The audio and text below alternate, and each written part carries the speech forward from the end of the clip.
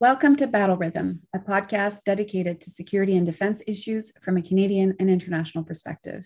I'm Stephanie Van Hlatke, the Canada Research Chair on Gender, Security and the Armed Forces at Queen's University and Director of the Centre for International and Defense Policy. And I'm Steve Saidman. I hold the Patterson Chair in International Affairs at Carleton University's Norman Patterson School of International Affairs. And I'm also the Director of the Canadian Defense and Security Network. Battle Rhythm is part of the Canadian Global Affairs Institute's podcast network. So please join us every 2 weeks for a new episode. And before we start, we should acknowledge that our podcast is produced at Carleton University, which is located on unceded Algonquin territory, which is home to the Anishinaabe Nation.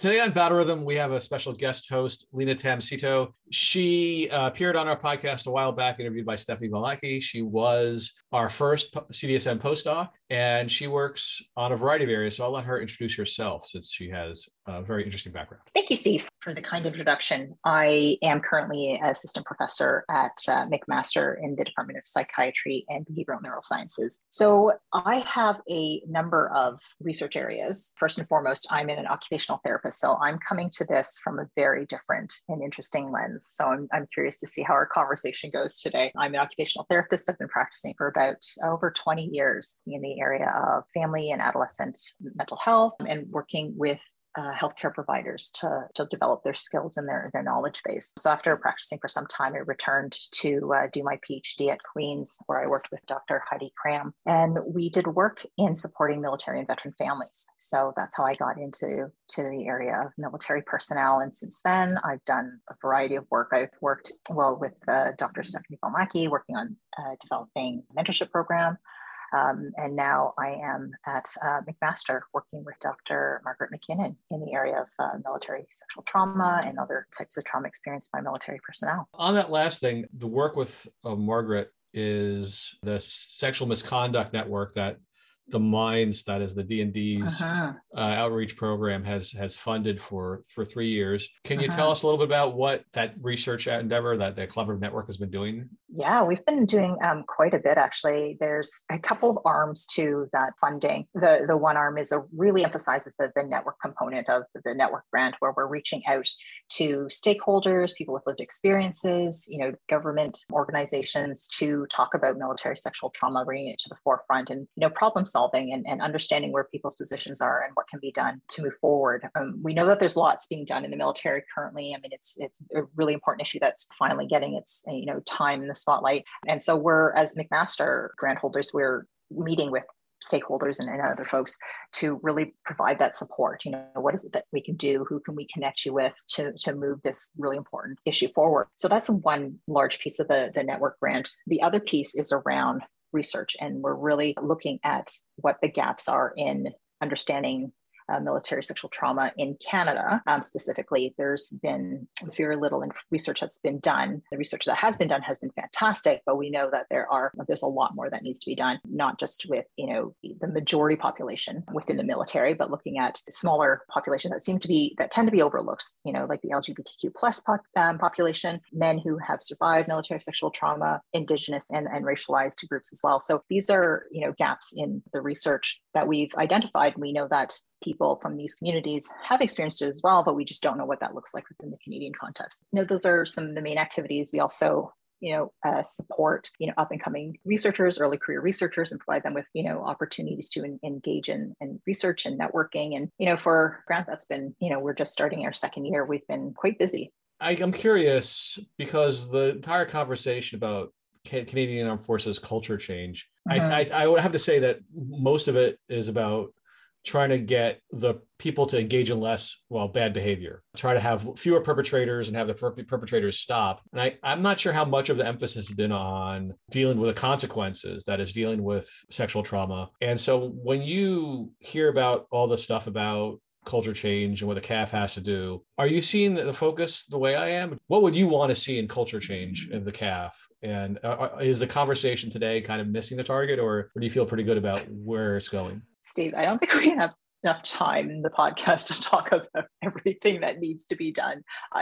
Culture, I think the effort is really there, and I think they're trying really hard, but I think there's so many layers that need to be dissected and examined. I don't think it's just, nailing the people who have done wrong. It's not, just supporting survivors. It's, what is it about the CAF or the environment now in the past that has allowed this to happen, and how can that be fixed without compromising the inherent structure of the military that's needed, right? So I mean, it's much more complicated than just striking up another committee and doing another report and having recommendations that sort of sit there on the shelf. It's why do they sit there on the shelf, for starters? So I think it's a really big question. I'd love to just commit hours just sitting there and bringing people together and talking about it, because I think it's more than just what's happening right now. I mean, it's a great effort. It's a great start. But as someone from a racialized community who functions in an environment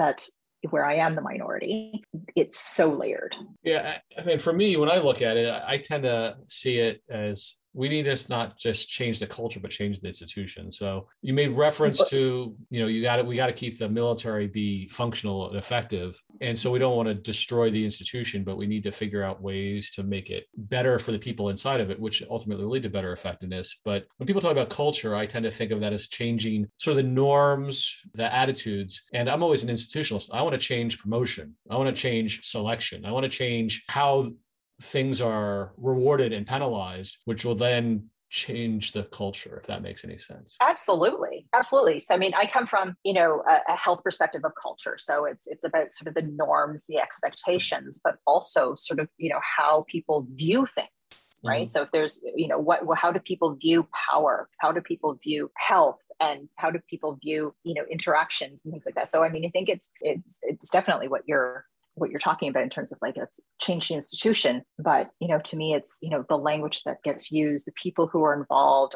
I don't know how we change so many of these characteristics that are inherent to operational readiness without, do you know what I mean? Like to how you change one without changing the other. And I don't have an answer. I just know that it's much more layered and much more complex than what is being addressed at this time. Well, speaking about layered and complex, a couple of weeks ago, there was the report that dropped right before our last podcast, but I'm curious to get your perspective on it, which is the Systemic Racism Advisory Group to the minister came out with their report.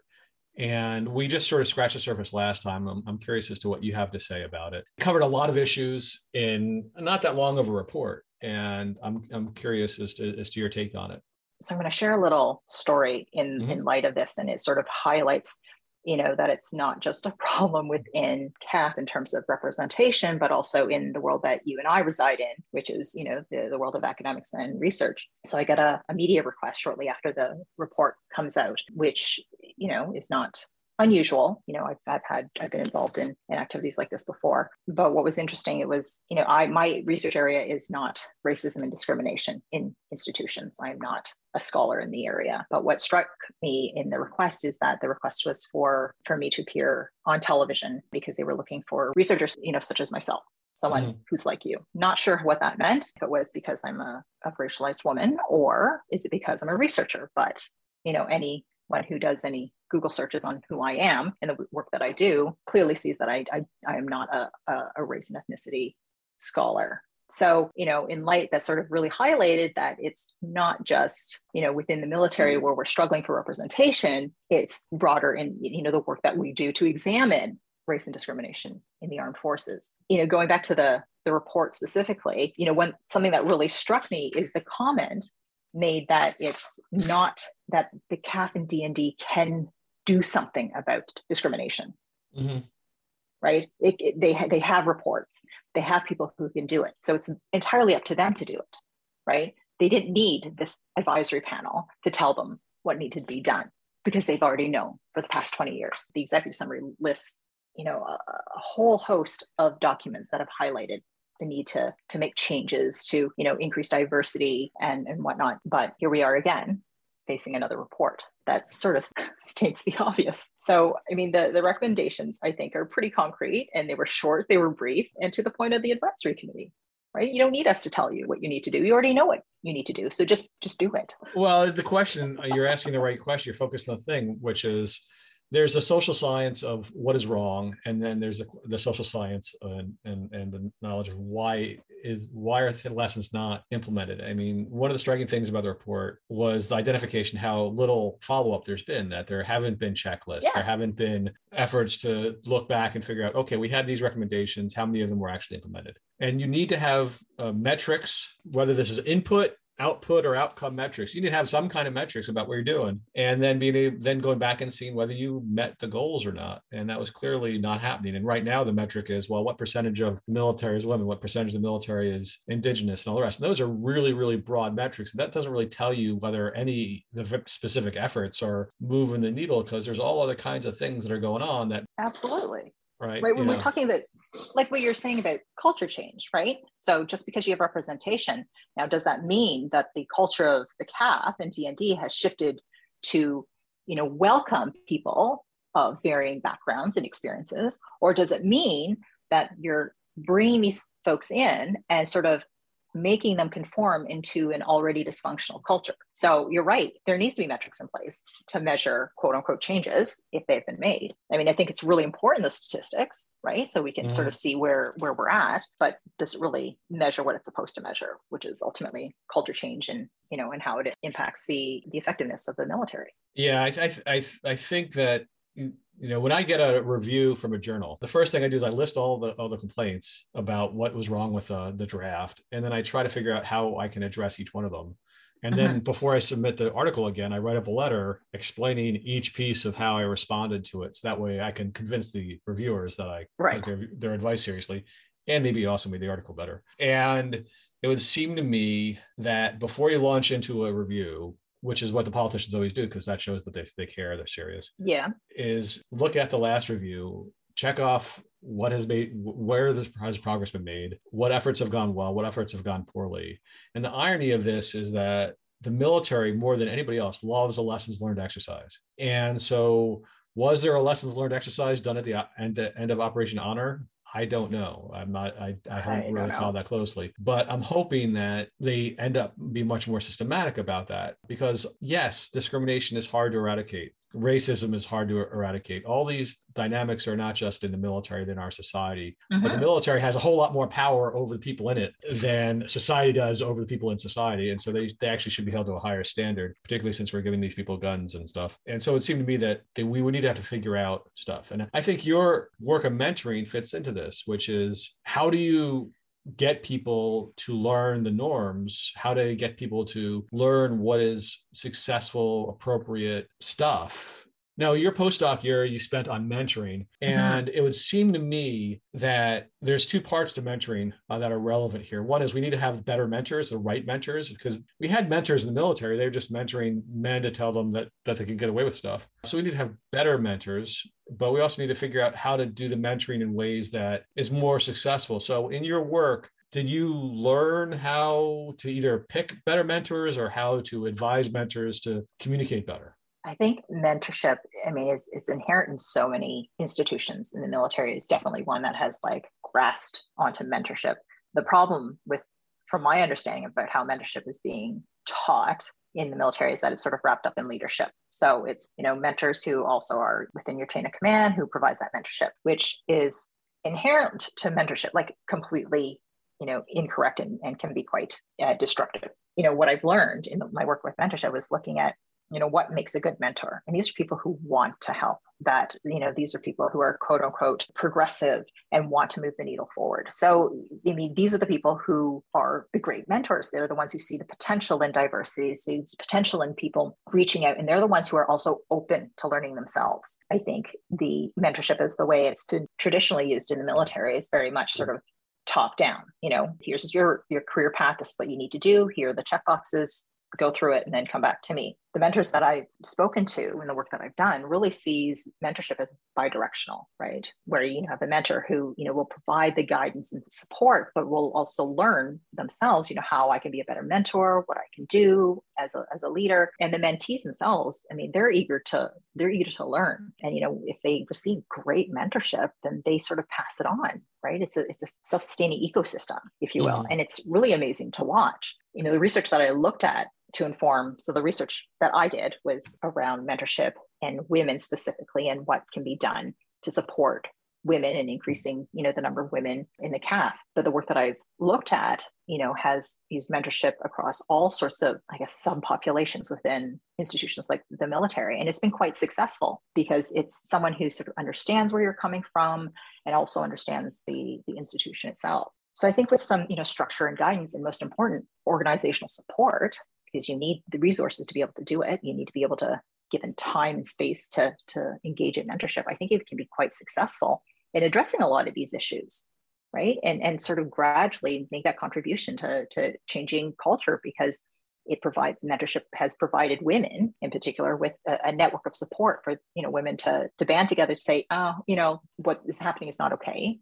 We're going to stand up and voice our concerns with, whatever the issue may be. Women have also found that, it's a great network to share information on how to get support if they've experienced things like military sexual trauma. So, there's such huge benefits, but we just need the infrastructure within organizations like the military to be able to sustain this sort of thing. Yeah, I guess that's really the really interesting thing, is that the military likes to talk a good game about this kind of stuff, about mentoring, but it may be that either through past behavior or through the culture of what is appropriate, that it's narrowed their imagination about what mentoring can be or should be. And there needs to be better education and understanding of where can mentoring go awry versus where it can be most productive, because it is so essential to all kinds of organizations, particularly an organization where people are in there potentially for their entire working life, that you need to do a good job of having the right mentoring perspective or values or structures, because it's so part of what they do and it has such long lasting impacts. So I guess that's something that, your research and your work needs to be disseminated more widely within the military to make it more systematic, to understand. It's interesting because I saw on Twitter a conversation about mentoring yesterday about how men and women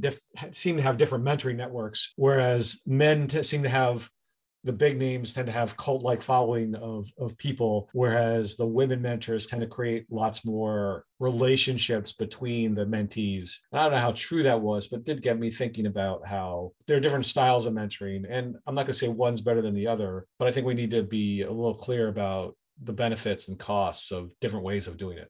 I think that Twitter post is it's consistent with the work that I've done and the comments that I've gotten, where, when speaking to women mentors, and they have, a range of, men and women mentees, they did indicate to me that men tend to be very much, their mentoring conversations, their mentoring goals are very much around the career objectives, career progression. And where for women, it was around, how do I negotiate certain relationships? How do I, navigate life and work? And so I think it's important to have a range of mentors. Not to say that, a woman mentor can't give you advice on, career trajectory, but there's definitely a different utilization of mentors between men and women. So I don't know what that says. I didn't get a chance to, dig into that, but I that Twitter post really is reflective of what I've seen. Fair. So let's move on to a second report that came out, which is the military's ombudsman came out with a report calling for the CAF to better accommodate troops with disabled children and other family challenges. That posting season is coming up where people are going to move around a lot, and that places great stress on families. And this too fits in some of the previous work you've done. So I'm curious as to whether you have any thoughts on how, not so much the problem, but how do we deal with this problem?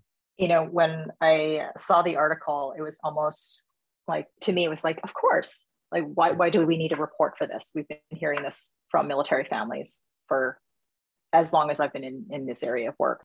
Part of the onus, and it's nice to see that this report has sort of highlighted the responsibility of the CAF to ensure that work is not prioritized over families, that there needs to be some, perspective given on unique family situations, and that it needs to be accommodated for. The comment around the chain of command often aren't even aware of what the process is to request a compassionate posting or status. That definitely needs to change. That's a low hanging fruit. provide people with adequate education information during posting season on how to support their subordinates. I think that's, a very easy thing to do. But I also think the onus is on, and speaking as a healthcare provider, on us, on healthcare providers in the civilian world to be aware of these struggles. I mean, I've been a part of a number of studies with the OT Association, as well as with the Canadian Pediatric Society, where we spoke to healthcare providers to say, how much do you know about military families and their ability to, access care? Most people don't realize that military families, access the same healthcare system as you and I, that the health services for the military has nothing to do with military families. And as a result, when families are posted from, one jurisdiction to another, what this article was talking about sitting on a wait list and being pulled off, it happens all the time. I've talked to families where they will travel back because they're sitting on a wait list and hopefully they will go back when their name comes up. This is such a, huge demand on families. So, I think the onus is on civilian healthcare providers to be aware of this and do what they can to, maybe put families up higher on the wait list, given the fact that they've been waiting for a pediatrician in some other jurisdiction for a number of years. So, I don't think it's I'm glad it's been highlighted and identified by the Ombudsman in the military that this is a real challenge for military families. But I also think it's on us as healthcare providers to realize this is an issue and do what we can within provincial healthcare systems, within our practices to be able to help these families. I think this issue, like others, reminds us that the military's had traditions and procedures for decades, and people just simply haven't been thinking systematically about the consequences of the choices we make. Absolutely. Some pro-family things have military impact. Posting season is in the summer because the idea is it allows families to move so that way school years aren't interrupted for the kids. Well, in Afghanistan, fighting season was in the summer, and swapping in and out military units in the middle of fighting season might not have made the best sense. So we can think about it in both directions. But I do think that we need to think more about this because we have, for instance, more double income families in the military, right? Where either one partner is outside the military, but is making an income and the moving around is disruptive to their career, or they are also in the military. Then you have to think about how to sequence the posting for both partners to make sure that the disruption is minimal and both can have successful careers. But the day of having people join the military and their families just have to suck it up, whatever happens, those days are gone. Recruitment is hard enough, retention is hard enough. And so this fits into the larger recruitment and retention piece, which is if we don't get posting season right, if we don't figure out ways to minimize the family disturbances, the shocks on families of however the military lifestyle is, then we're going to continue to bleed people who want to stay in the military, but they can't handle it for the sake of their family. And I've heard of women, and I've interviewed women who have had very happy careers in the military, but have left because of childcare. And we go into the whole, gender roles in the family and whatnot. But it's just, you want to keep good people, then, make the system as amenable as possible. Having information around requests for compassionate posting is readily available and transparent, right? So trying to change the institution. And these are, I don't know whether or not they're big asks. They don't seem like big asks. Yeah, I think am I naive? I'm naive. No, I don't think you're naive. I think that asks vary, and some things are, as you put it, low-hanging fruit, and some things are hard. And the question is which aspects or which problems cause the greatest amount of harm and hurt recruitment and retention the most? Start there and then work your way down, because we have a recruitment crisis. We're down, whether it's 7,000 or 10,000 troops, we're down a large number of people. And so we got to figure out what are the things that have the biggest bang for the buck in terms of changing how families interact with the military. And then once we get those done, then we can think about smaller things. So I think we need to figure out what's the most damaging aspects of this kind of part of the lifestyle, and then move from there. And again, I'm just going to go back. It's also on us as the health system and healthcare providers to be able to, support military families when they are making the move. The military as an organization isn't able to budget a lot to accommodate families. We also need to do our part as civilian institutions and organizations to be able to support them. That's one of the big bees in my bonnet over the past few years is just the lack of general knowledge among healthcare providers. Yeah, I think you're onto something there. I want to thank you for your time today, Linna. Thank you for having me, Steve. Pleasure talking to you. We could have talked about all these things much longer. Your expertise on these matters is terrific. The next segment is with Lieutenant Colonel Melanie Lake. She commanded Operation UNIFIER in Ukraine last year, so she has much to say about the training that the Canadians performed with the Ukrainians and what that means for the war effort and what that means for future training efforts. Today, we're talking briefly with Safia Hafid about her Young Minds grant-sponsored event, The New Bipolarity. When I applied for the grant, I decided to do it on how Canada fits into the U.S.-China rivalry, because I felt like that was a very pressing issue in international affairs. I decided to, create a virtual conference to bring people from different backgrounds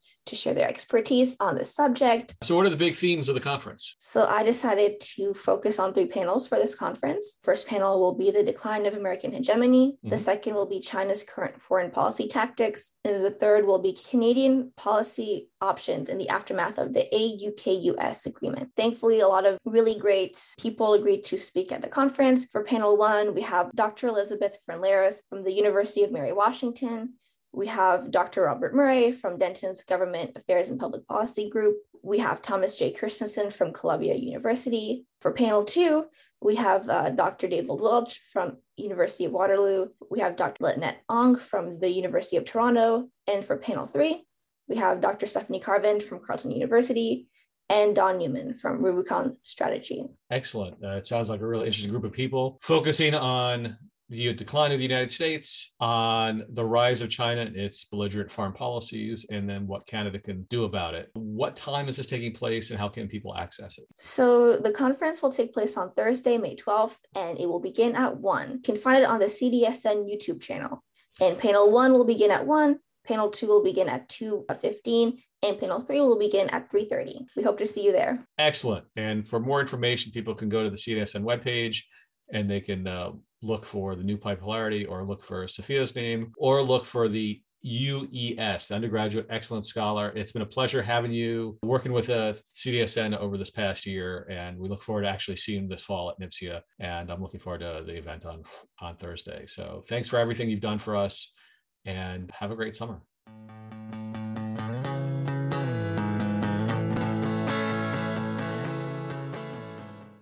Today, we're talking with Lieutenant Colonel Melanie Lake. She commanded Operation UNIFIER in Ukraine not that long ago, so thought we'd get her perspective on the events of the past couple of months. So welcome to Battle Rhythm, Lieutenant Colonel Lake. Hi, thank you for having me. So the first thing is, when we talk about training, the image that comes to mind, and it's a very dated image. When we think of Army training, I think of Bill Murray and stripes. And what is Army training? Can you tell us a little bit about what the Canadian Armed Forces were doing in Ukraine to train the Ukrainian military? Yeah, certainly. So Canada has been providing training, building partner capacity training in Ukraine since 2015. So on average, we had about 200 people on the ground, and the mission evolved over the years. So we started off with very direct training in 2015, working with battalions and companies and teaching weapons drills and directly training engineer skills, a little bit of logistics. But over the years, as they improved and reformed at a rapid rate, that gradually expanded, and we had to reform our training mission to keep pace, or I guess evolve. By the time I left in October of 2021, we were really focused on 3 areas. So getting into the professional military education institutes, both on the officer and non-commissioned officer side, teaching leadership and teaching how NATO plans, so military decision-making process. That's actually an American version of it, but it's what Ukraine has adopted. Leadership and really that mindset when it comes to planning and mission command. Then individual training, so building certain combat capacities, be it sniper programs, recce programs, engineers, artillery, medical. And then the final element is a continuation of where we started, but focused on collective training, combined arms training. And we originally started at CTC Yagarev in the west of the country near the Polish border, alongside the Americans, their training mission. But we ended up shifting our main focus for collective training to the south near Mykolaiv at CTC Cherokee Land, and took the lead there in developing that combat training center so they could get more brigades through. And all of these brigade training exercises, they would start from section level, working all the way up to brigade live fire events in defense and offense. But it would also be an opportunity to train battalion and brigade headquarters staff on those same NATO planning processes processes that we were teaching in the professional military education facilities. So that was kind of the tactical component of the mission. And then on the other side, there was the strategic level component under ADM policy that was focused on security sector reform, really helping with the transition to civilian democratic control of the military, reform of the command and control structure, helping reform the general staff, and working directly with the Ministry of Defense, embedded in some of those broader security sector reform projects going through the RADA. So it was quite comprehensive. Well, that's really interesting because we've heard a lot more about the lower level stuff and not the higher level stuff. And as someone who teaches and writes about civil military relations, I'm quite struck by the fact that we were doing some of the training on the civil military relations end of things. Some of the stuff we've heard about has been how much the Ukrainians have changed how they run their military, because they used to have generals run their Ministry of Defense, and now they have civilians. And my bias is that's a good thing. And I think that's pretty much true with the tendency across NATO. So I guess the question then is now that you've been watching them in action for the past couple months, can you see specific spots where you go, aha, they got what we were teaching, or they're doing it better than we are, or can you see the effects of the training? Yeah, there certainly is a lot. And it's both. It's, wow, I can see where what we did is being put into action, but also, wow, look at how they've taken and gone above and beyond, or this is an area where we can really learn from them. And that was actually the great thing about the mission. Like, it was full on a partnership. We were learning as much from them as they were from us. And it actually became a very deliberate component of the mission to treat it as a battle lab where we learn and deliberately bring home those lessons that they were sharing with us from their war in the Donbass for the last 7 years. They were very, gracious with sharing that. And we both came away more ready. But when we talk about the things that are really having an impact, I think it is that transition in mindset from the old Soviet style decision-making and planning structure where everything is very centralized control, and generals are making decisions and officers, but there isn't that empowerment at the lower ranks of your junior leaders who are so critical if you want a fast-paced battle and you want to outthink and outact your enemy. So seeing them embrace mission command and empowering their junior leaders, and particularly their senior NCO Corps, senior non-commissioned members, like that was a really signature effort of Operation UNIFIER, the Canadian mission, and something that we were truly proud of is watching how these senior NCOs, they were leading their training institutions, and they were ready for this moment where they would be asked to step up and empowered. So those are the areas I'm seeing: the embrace of mission command and the empowerment of junior leaders, and that professional NCO Corps are truly having a difference. Some of the things that I think we brought home goes back to some of the key battlefield discipline that, those hard lessons that they learned in blood. So the importance of camouflage and concealment and dispersion and survivability, understanding that there's always that threat from above. Their wide scale use of UAVs, and it doesn't have to be sophisticated military grade UAVs, that small commercial drones, how valuable those are, and how far along they've come in counter drone and integration of electronic warfare, and seeing, the role that their snipers are playing. That's another area where, we had a great relationship developing sniper programs within the Army and the National Guard. And, just as an example of all of those things being combined, we saw multiple examples of Russian generals being taken out at the front by snipers or by reconnaissance forces. They don't embrace mission command. There's no decentralized control and decision making. So when things got bogged down, those generals are coming way too far forward trying to unblock things, and they're getting picked off. So it's a remarkable example, I think, of the contrast. Excellent. And that was something that I think we didn't really appreciate, is that Ukraine has been at war since 2014. We tend to think the Russians snatched Crimea, and then there was this thing going on in Donbass with separatists, and that wasn't really a war. But what we're coming to appreciate now is the Ukrainians have been at war for 8 years. And so I guess that speaks to a question I've had, which is one of the challenges, the critiques of training over the years has been, we do a lot of training, but is there a lot of uptake?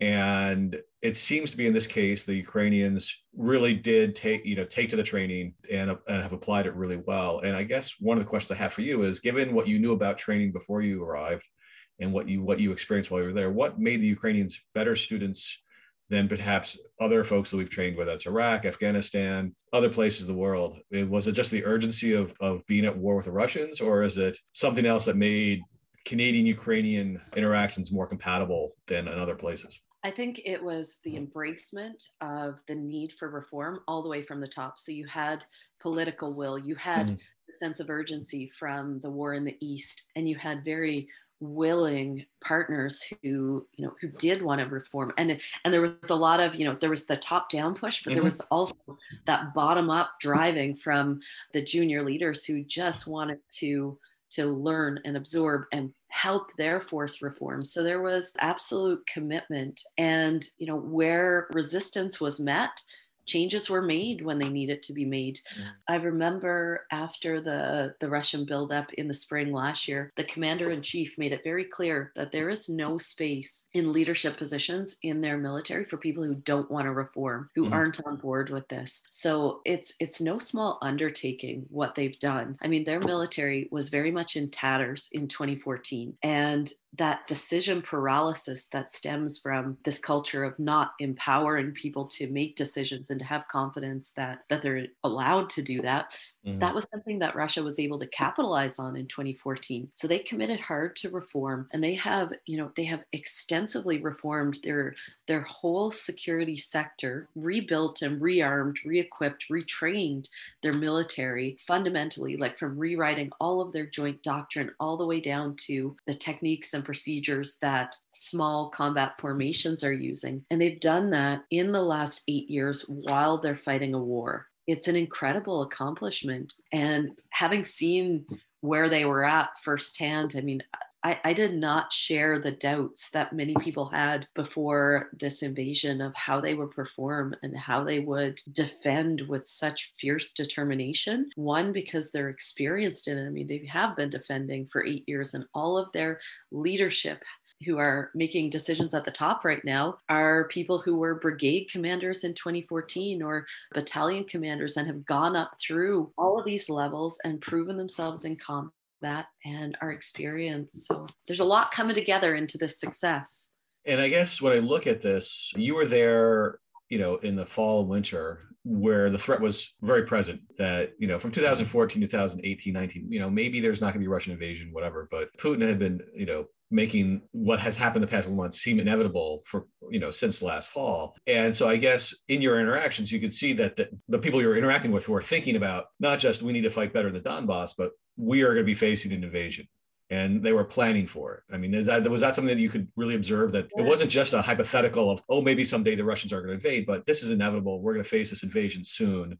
We have to be ready for it. Was that sort of a sense that you had? It was very real, very obvious, very in your face. So about a week after we deployed in March of 2021, I came down with COVID. I was isolating and I got woken up in the middle of the night by my team. They're like, you have to come in. I'm like, I can't go anywhere. I'm a biohazard, but you really have to come in. And it was at that moment that European Command had changed their assessment on the threat level as Russia was building up on the border to, potentially an imminent threat. So we watched this for a month. We watched this build up. The intentions were uncertain at that time. We were watching carefully for, what would distinguish this from a training exercise, as they were describing it, as they were pushing BTGs into Crimea and into Belgorod area. So we were looking for what was distinguishable between an exercise and actually the onset of potential combat operations. So pretty much from the day we arrived, this threat was very real, very prevalent, and it drove home to our people who were coming to deliver training the seriousness of what we were doing, like the understanding that this is a threat that they are living with every day, and it's very real, very prevalent. And with that, so, Ukraine was certainly, intimately aware of the threat and remarkably stoic actually in their response. Like they just, as this buildup was happening in the spring, they refused to provoke. They refused to do anything that would give Russia the cause that they required to launch. But that doesn't mean that they were unprepared and weren't working these scenarios in the background. We had the privilege of sitting in on the strategic seminar of the General Staff, and they talked through the reforms to their C2 system that they were implementing to be able to facilitate the same sort of mobilization of society, the mobilization of these territorial defense forces that we're seeing put into action now. And in September, they have an exercise where they practice this. It's called Joint Endeavor. And for the first time this year, they allowed their foreign partners to come in and participate and mentor and observe. They did a real-time practice in September of how they activate their national defense plan and what it means and what needs to be improved. And I imagine that certainly carried on the sort of after-action reviews on that well after I left, and refining, the C2 structure to activate these territorial brigades and how they would be trained and equipped. They were working all this because they understood that this threat was so real. And you speak of C2, which is command and control. And I guess one of the things that surprised outside observers is that the Russians this time around weren't able to really interfere in the ability for the Ukrainians to exercise command, that we were expecting cyber attacks and disinformation and jamming. And I don't know if the Russians aren't doing that or just the Ukrainians got very good at resisting that. Can you help us figure that out a little bit? No, that piece was surprising, to be honest, because when I was talking back to what we were looking for in the spring as we were trying to, distinguish the difference, one of the first things that we anticipated that would give us a signal would be, those comms disruptions, and expecting that to be a very early phase of a potential Russian invasion. And we truly have not seen the disruption of Ukrainian comms and command and control to the same extent that we would have anticipated. But I also think, the fact that they are operating in a mission command, embracing mission command, helps them be ready for that, even if that happened. People farther down understand the intent of what they're trying to achieve, so they're still going to act even in the absence of direct orders. The other piece to it that we're seeing on the Russian side is just a complete lack of discipline on the communications front, widely using unencrypted communication, using cell phones. I mean, everybody is hearing the transcripts of what they're saying. So not only are they failing to disrupt Ukrainian comms, but they're wildly failing to protect their own communication.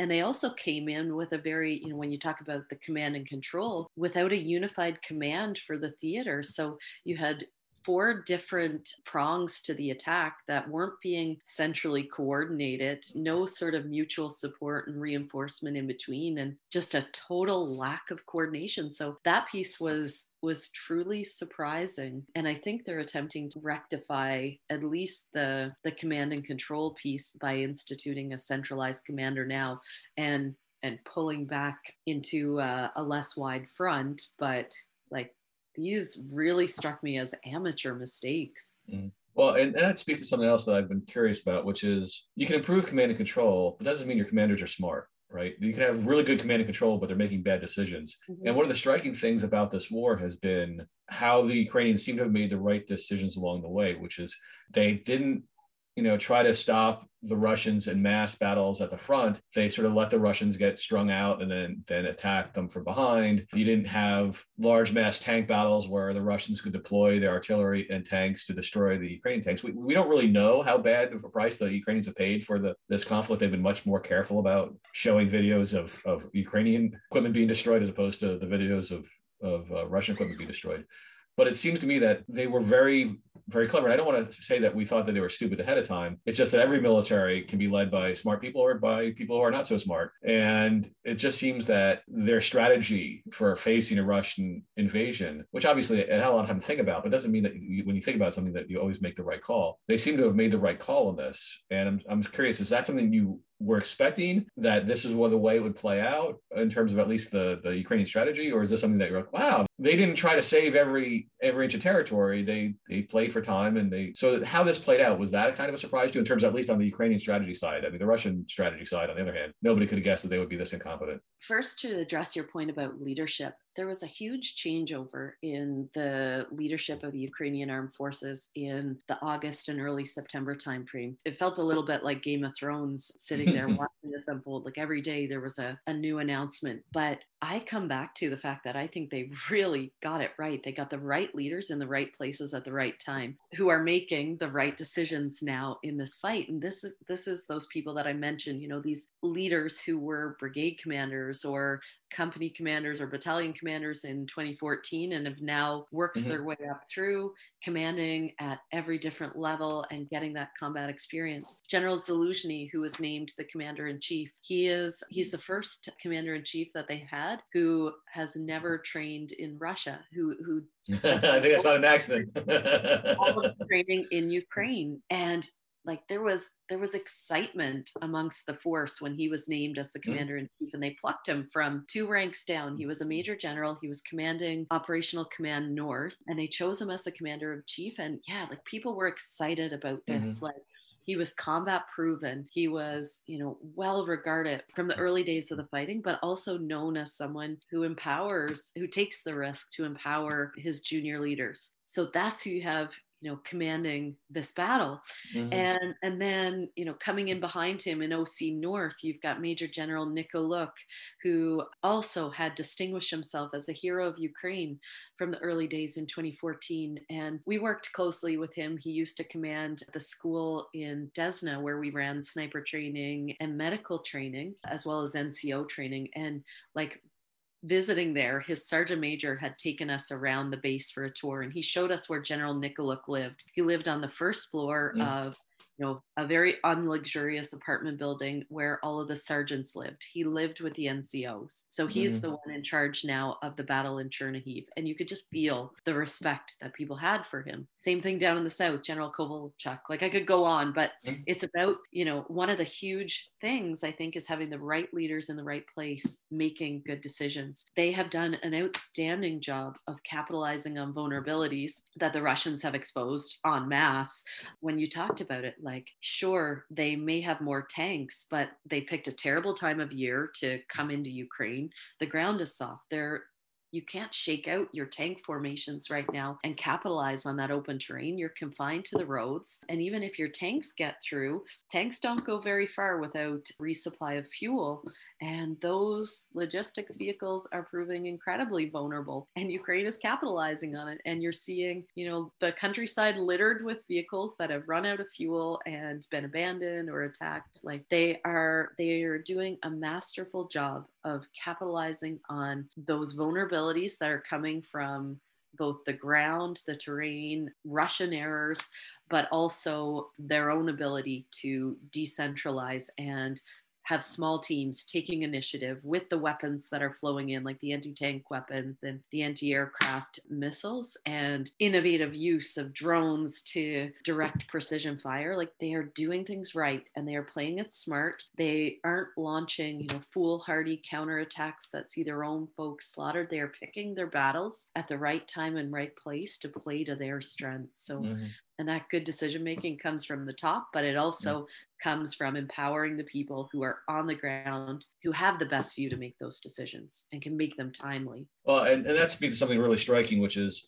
promoting the right people is not an easy thing. And there are other countervailing forces that can lead to other people being promoted, whether they're people who are good at what a lot of people call kissing up and kicking down. So they look good to the superiors, but aren't necessarily good leaders. The United States has had a few of those over the past 20 years that have, looked good, but not have performed well. And so that's a really striking thing, is that the Ukrainians got this right. And part of it is the crucible of war, which is you start to figure out, okay, we just can't promote the people that we like. We have to promote the people who are effective. But the other thing is the people who are effective at one level often are not so effective at the next levels. They've really picked up folks who are not only good at an operational commander or battalion commander, but are very good at commanding larger and larger units. And so that's really striking. It shouldn't portray, that it's all rosy on that front. I mean, the HR reforms is a huge piece that, needed to be taken on. That sort of transparency and selection and process and career management, that was an area where everybody identified there was a need for reform, but it's such a huge beast. When you have such a sizable army, it was something that we had identified, but hadn't really,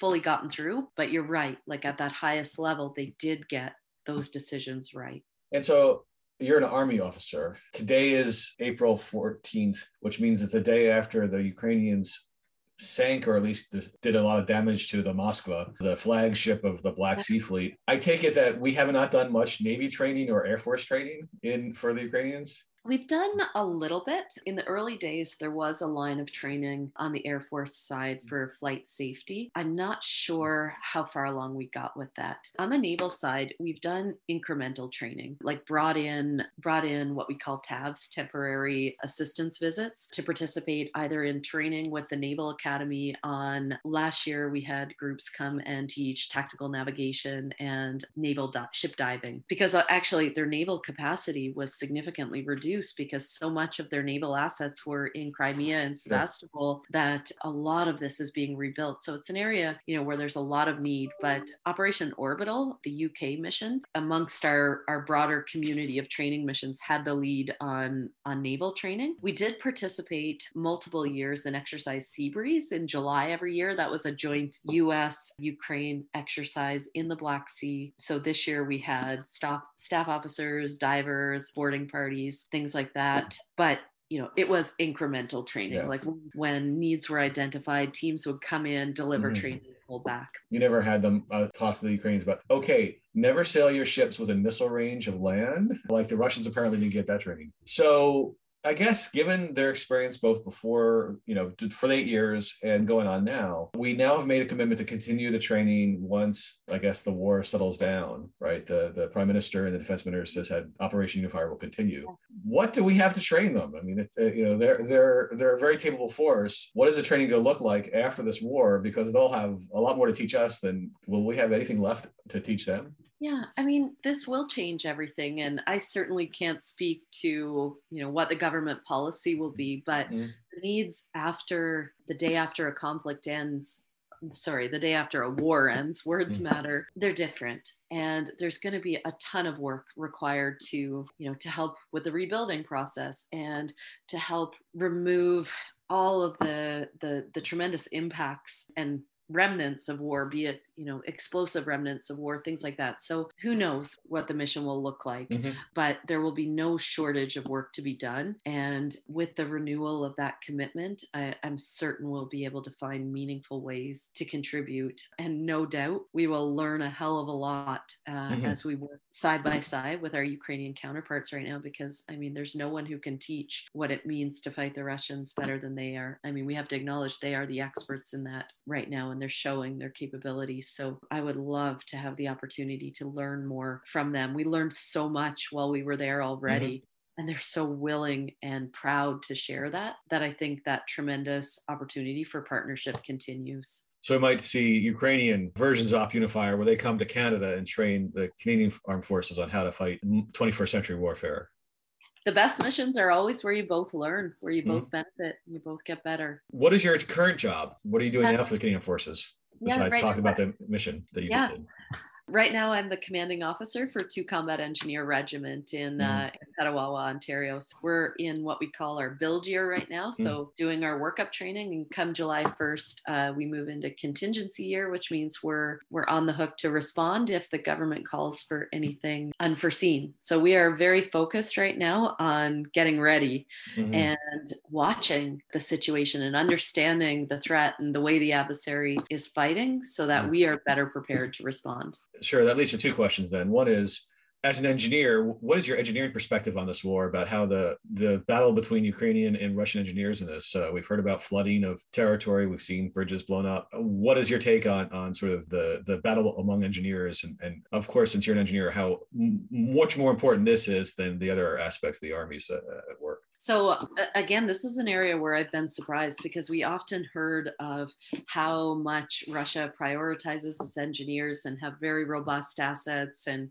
tend to push engineers forward with all of their forward elements to make sure they don't lose momentum. And we simply haven't seen it. We haven't seen the commitment of engineer forces at the level that we'd expect. And I think, that does play a role in the stalled advances that we saw. They certainly haven't played to their engineer strengths, looking at trying to break into some of the urban centers. There has been a very distinct lack of visible engineers forward. Ukraine's been doing a good job of countering it. I mean, taking out some of their pontoon bridging sites in the north. And we're also seeing, Russia very amateur in the way that they're employing landmines, like surface laid on asphalt, which is not all that effective. But the other piece we're seeing is the indiscriminate use of things like cluster munitions and booby traps in area and mines, including anti-personnel mines in areas as they pull back. And they're leaving a hell of a mess for the civilian population. I mean, this is the truly ugly side of combat. And that's the sort of thing that will impact civilians for years and years to come. And when you talk about, what will we do after this conflict, like that just points to some of the areas where the need will be huge. Yeah, I had somebody reach out to me and suggest that what we need in Ukraine is to put in some PRTs where we could help them rebuild and demine and do that kind of thing. We have much practice helping demining in Bosnia and Afghanistan and other places that we've been. And so I'm sure the Ukrainians have much experience themselves, but it's an effort that's going to require a lot of work, even if the Russians weren't so careless about it and so malicious about it. But given that they have been, it's going to be an overwhelming task to make the land arable again and the towns and cities livable again. And that's a piece that I hope, a lot of us are thinking about and preparing for, because I mean, they are completely consumed fighting this war, but we, from the luxury of our safe havens and our safe countries, we need to be thinking about that day after this war ends, be ready to assist. And your discussion of working on contingencies and you're having your troops ready for the next thing, I want to switch gears a little bit. General Eyre, before he became chief of the defense staff, was chief of the army, and he talked about the increased pace of domestic operations. As an engineer, I assume that you are thinking about and preparing for that next emergency. Where are you based in Canada? Petawawa, Ontario, about an hour north of Ottawa. Yeah, I always lose track of which divisions where. And so I assume that you and your troops are thinking about the floods and fires and the other emergencies that are taking place. How do you prepare for that stuff, knowing that it's going to happen at some point at some place, but not knowing when and where, while still doing the rest of the training for the foreign game? How do you manage the domestic game and the expeditionary game at the same time?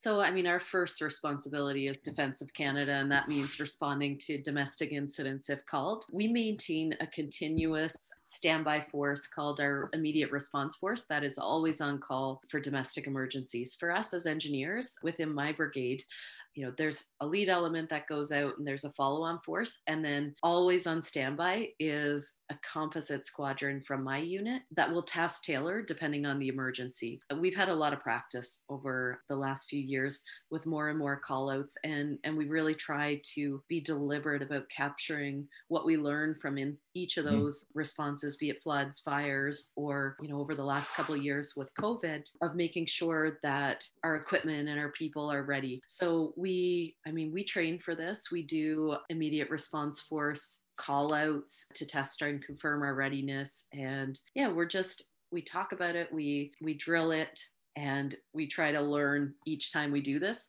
how to be better prepared. It is always a balancing act, though. We're heading into flood season in Ontario right now, just as the majority of our brigade is going out to Wainwright, Alberta, for our high readiness exercise, Maple Resolve. That's really our signature training event when it comes to expeditionary readiness. So it's always a balance. And we know our first job is to respond here in Canada. So the contingencies are in place if we need to redirect our efforts. Great. Well, I don't want to take more of your time because I know you have other contingencies to plan for besides talking on podcasts. I want to thank you for your time, Lieutenant Colonel Lake. Thank you for everything that you've done. Definitely, the Ukrainians have shown that they can take training and run with it. It shows that the training efforts we've done around the world, sometimes they work out better than others, but we could see that in Ukraine, that whatever contribution we made has been utilized to its greatest extent. And so we could take some pride, although obviously all the kudos really go to the Ukrainians for performing under great stress and fire. We're just happy we could be there, to help in any way to get them ready for this day. And that's what, I told our team the day after this erupted, like, do feel proud that you were there. Do feel proud that you contributed. Certainly, we're not looking to take credit for this. You can't teach courage. That is all coming from them. but we're happy that we were able to be there and help get ready for this day that we hoped would never come, but here we are. Thank you again for speaking with us today on Battle River. Thank you. Have a great day.